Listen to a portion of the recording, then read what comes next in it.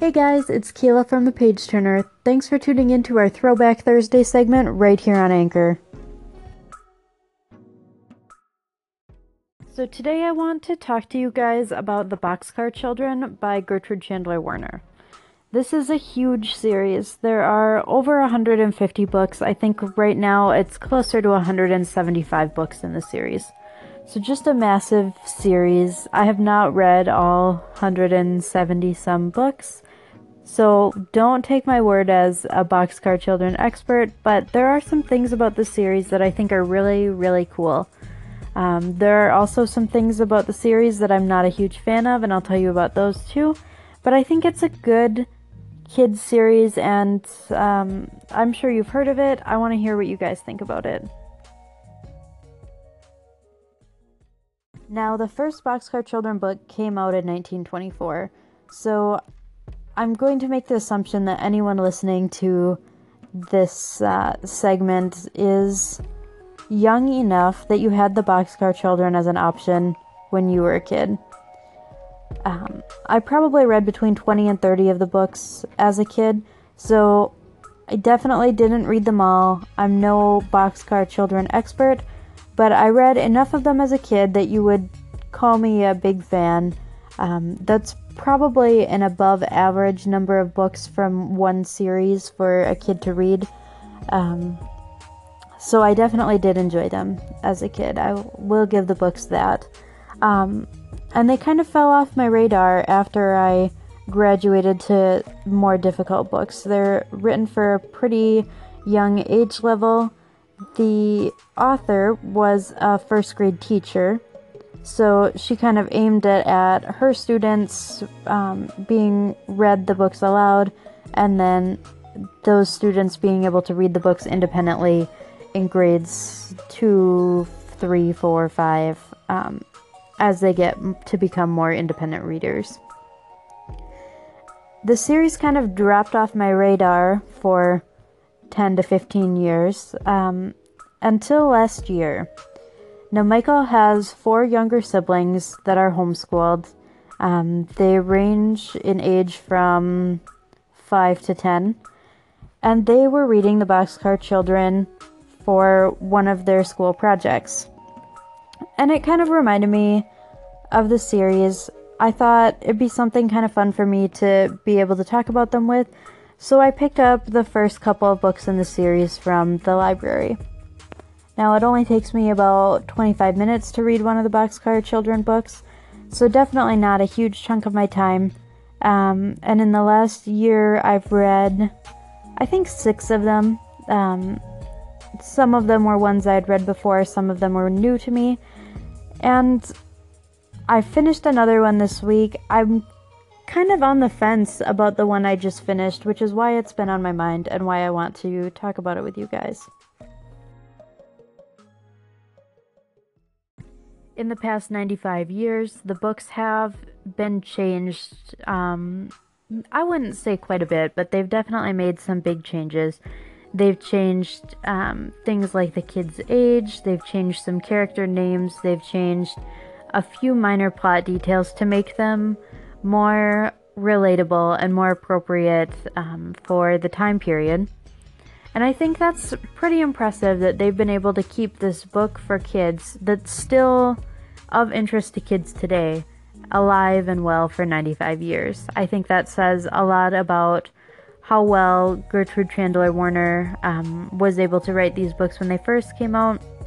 She said that while she was writing the book, she read every chapter multiple times to her students and she went through the revision until she was certain that all of her students would love the books. A lot of the stories involve the 4 kids doing things independently, which definitely appeals to kids. I think that was one of the things I liked about it as a kid, but reading that as an adult, I was kind of caught off guard by how independent these kids truly are.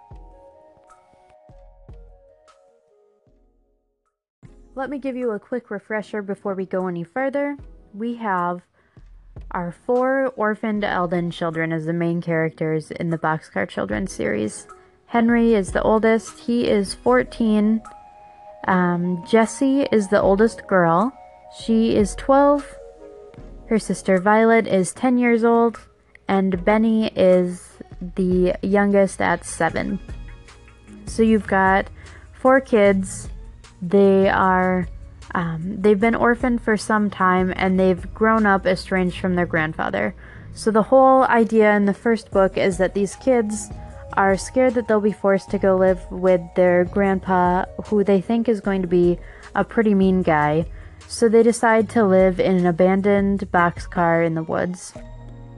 And Henry gets a job working as a gardener, and the other kids go and loot garbage dumps and find all the necessary supplies they need to live. And they live in this boxcar for a few months before Jessie, who is that oldest girl, gets kind of sick. And then a doctor who's been keeping an eye on them from afar tells their grandpa that now they're in a point that they need help. And the grandpa steps in. He's an incredibly lovable guy. The kids had no idea why they were so scared of him, and they all live happily ever after. That's the Boxcar Children in 1 minute. And in the books after this first one, the kids just live their happy lives of being amateur sleuths, backyard adventurers, and rich kids in general. Their grandpa is a very rich steel baron, which in the 1920s was definitely one of the richer things you could be.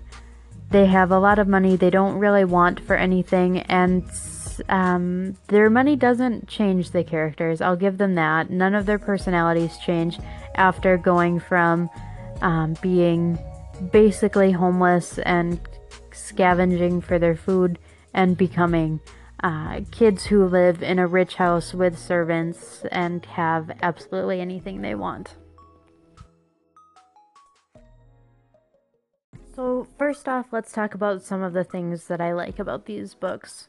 The first thing being the characters themselves. Now, there are times that Benny gets to sound a little bit whiny, or Henry or Jessie kind of sound like a know-it-all.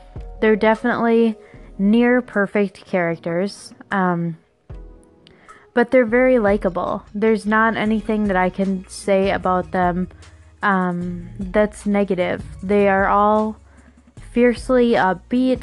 They are very independent. They're all very intelligent, and I think they're good characters that if kids can relate to them, they could be great people for the young readers to model themselves after. One thing that pops up time and time again is the kids will disagree. They'll have different ideas, but in the end, they will do whatever they can to support their siblings and their friends, which is really cool. You don't always see that in kids' books. It's not that kids' books ever have any huge fight scenes or anything like that, but they do disagree, and they will have a hard time admitting that they're wrong, but the Alden children never do, which is a cool thing to add into a children's book. It might not be as relatable for kids, but it's definitely setting a good example. And these kids are amateur sleuths. That's kind of where the direction of the series goes after the first book. They kind of go off wherever their grandpa sends them and solve little mysteries here and there. And now none of these mysteries are huge catastrophes that are really threats to anybody. It's little stuff like thefts and mysterious happenings that are frightening everyday people. The Boxcar Children that I've read have never been in a situation where they're in immediate danger, but they're definitely pushing it once in a while. They're very independent. They do whatever they think is right, and they aren't afraid to ask for help when they need it. And I think all of these things are really good messages to have thrown into a kid's book, especially a kid's book that is going to hold their interest. It's not a book about being a good person. It's a book about having an adventure while being a good person. A really cool thing about this series is that you can read it in whatever order you want to.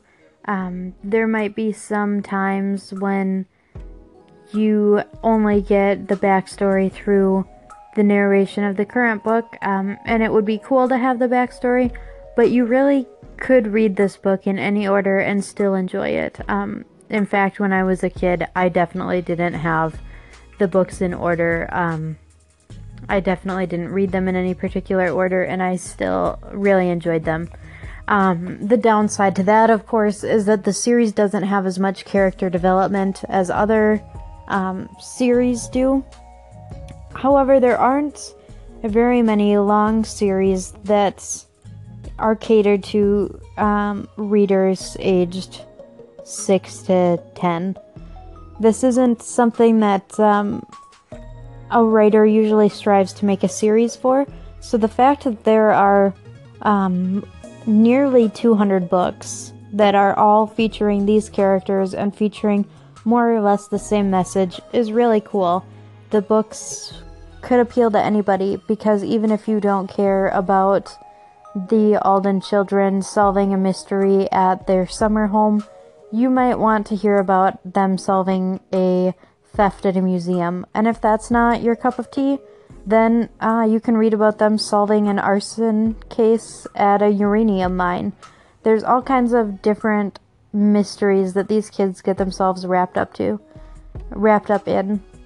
And if you have a young reader and you know that a certain book isn't going to appeal to them, you can skip it and do whatever you can to make sure that the book is something that's going to hold that reader's interest.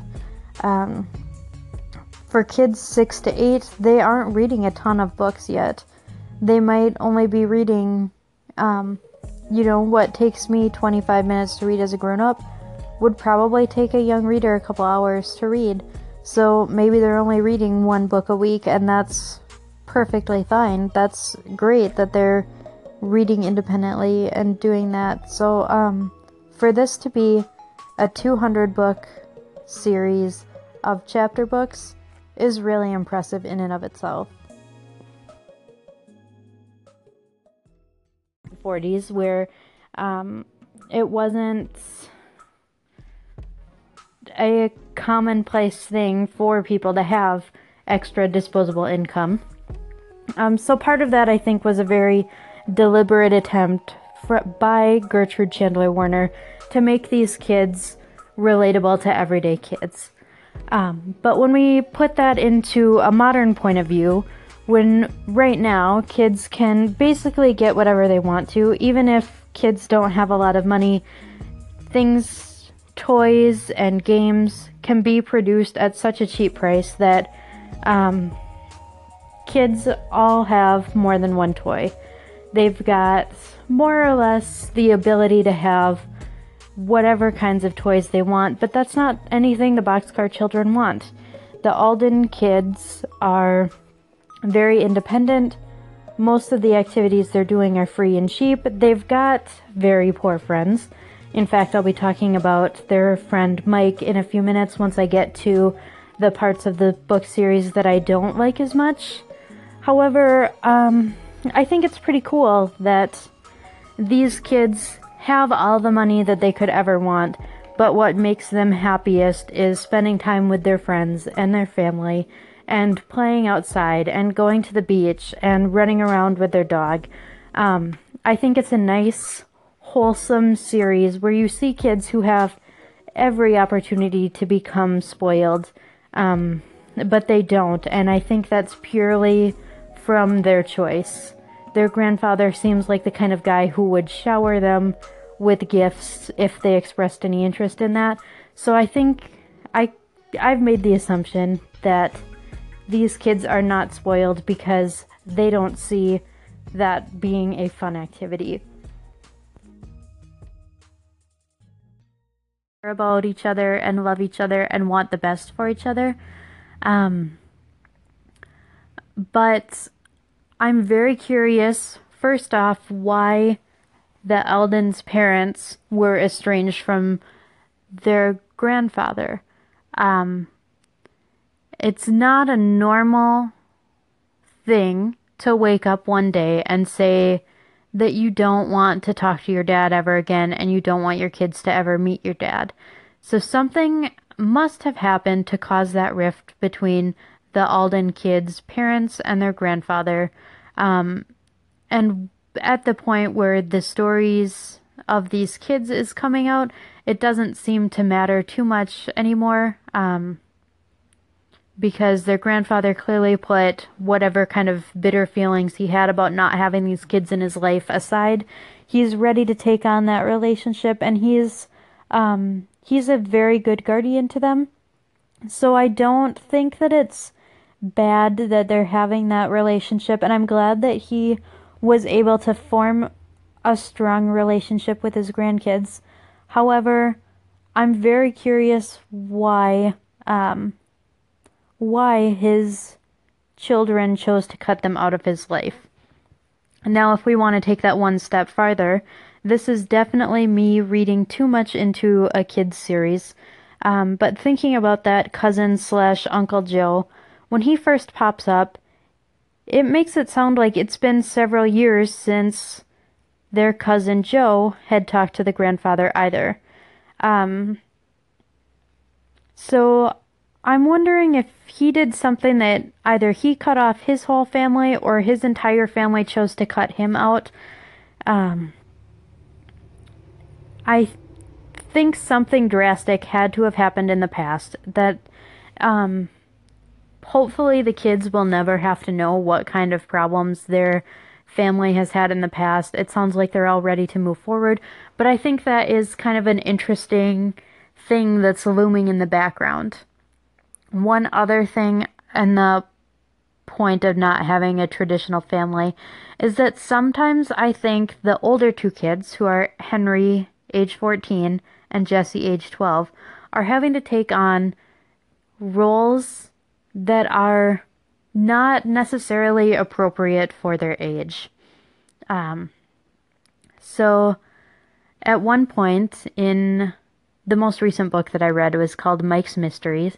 And in that, you hear an adult who is not a member of the Eldon family at all. He is someone that works for their grandfather, telling 12-year-old Jessie that she's the closest thing Benny will ever have to a mom. And I think when I first read it, it's a little bit heartwarming to think of. Oh, that's really sweet. But then you think that this girl is 12. That's a lot of pressure on a 12-year-old. And Benny will never have a mother. His mother is gone. He doesn't have a father who might remarry. He won't have a stepmom. He's kind of beyond the point that you would say he'll ever have a mom, but he might find a mother figure. And it's dangerous to put that kind of pressure on a 12-year-old where, she was 5 when Benny was born. And you don't know how long their parents have been dead. But it's at least been a couple of years. So for her to have to take on the role of mother to a 5-year-old when she was 10, let's just say that's when it happened, is really sad when you think about it. She's still very much a child. She's very smart, she's very creative, she's very artistic, but she's also just a kid. And when I thought more about that conversation further, I was really disappointed in how they had that opportunity to say, "You're so mature, you're such a great sister," and instead they had to say, "You're a great mom" at 12 years old. Odd. And I think it's also odd that the kid's grandfather approves them to go out and spend just piles of money on putting together this thing for their friend's mom, when the grandpa himself didn't take any steps to make sure that the people who live on his land and work for his company are struggling to the point that it sounds like Mike and his mom were before that.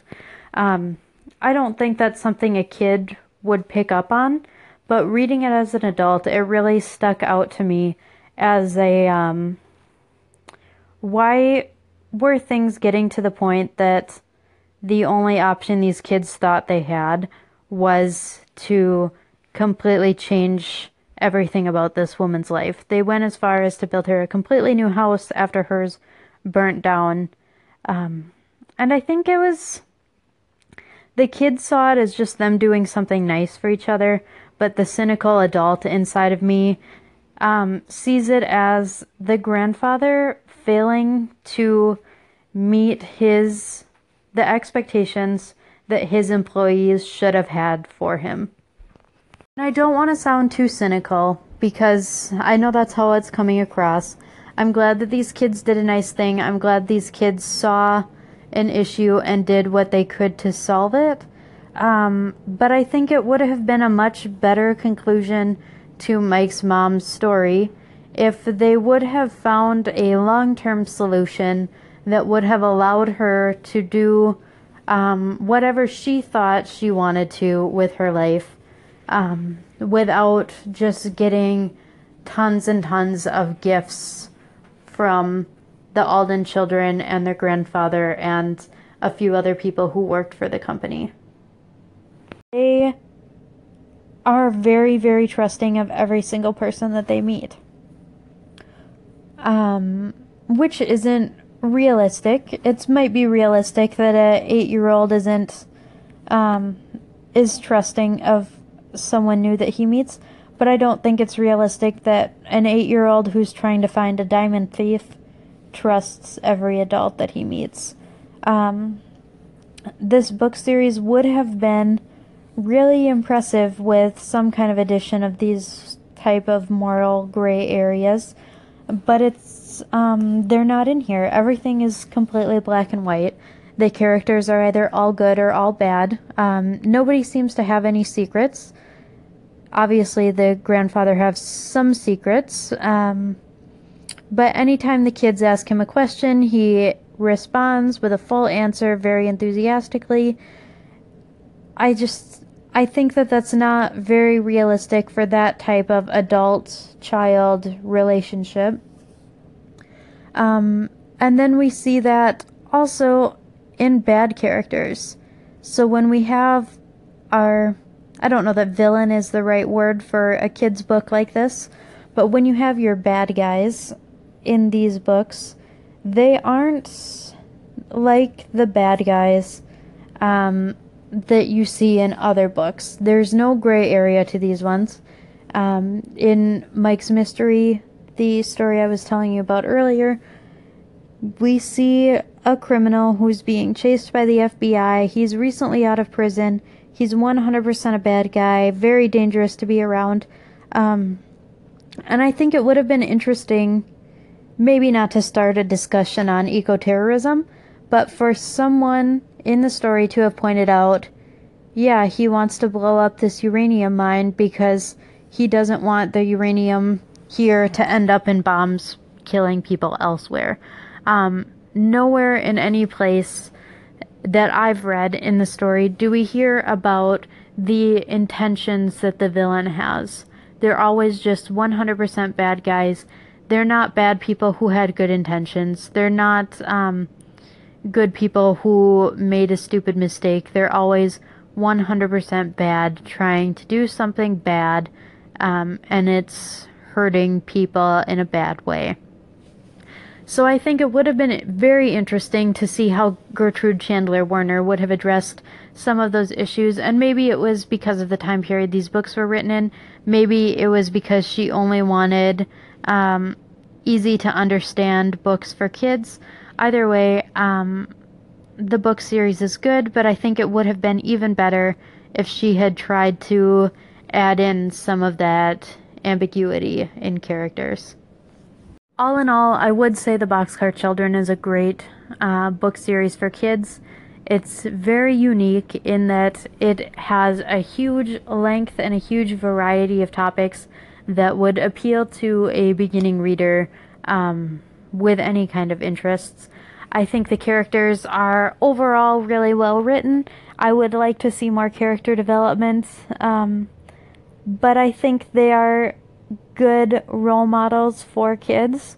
I think if any kid said that they wanted to be like Henry Eldon or Jesse Eldon, or Violet or Benny even, that would be a good thing. The kids in this book are good people, they make good decisions, and they are very independent and happy to learn new things.